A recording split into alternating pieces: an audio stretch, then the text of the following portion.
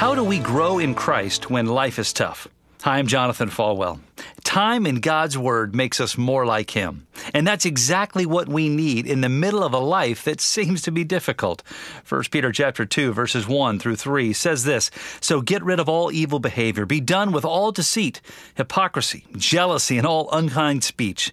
Like newborn babies, you must crave pure spiritual milk so that you will grow into a full experience of salvation. Cry out for this nourishment now that you've had a taste of the Lord's kindness." So what does this passage tell us? It tells us that when we spend time in God's Word, craving the power that comes from it, that it will help us to deal with everything that we might face. Let's get into God's Word and see the hope that comes from Him. You've been listening to One-on-One with Pastor Jonathan. To learn more, visit falwell.com.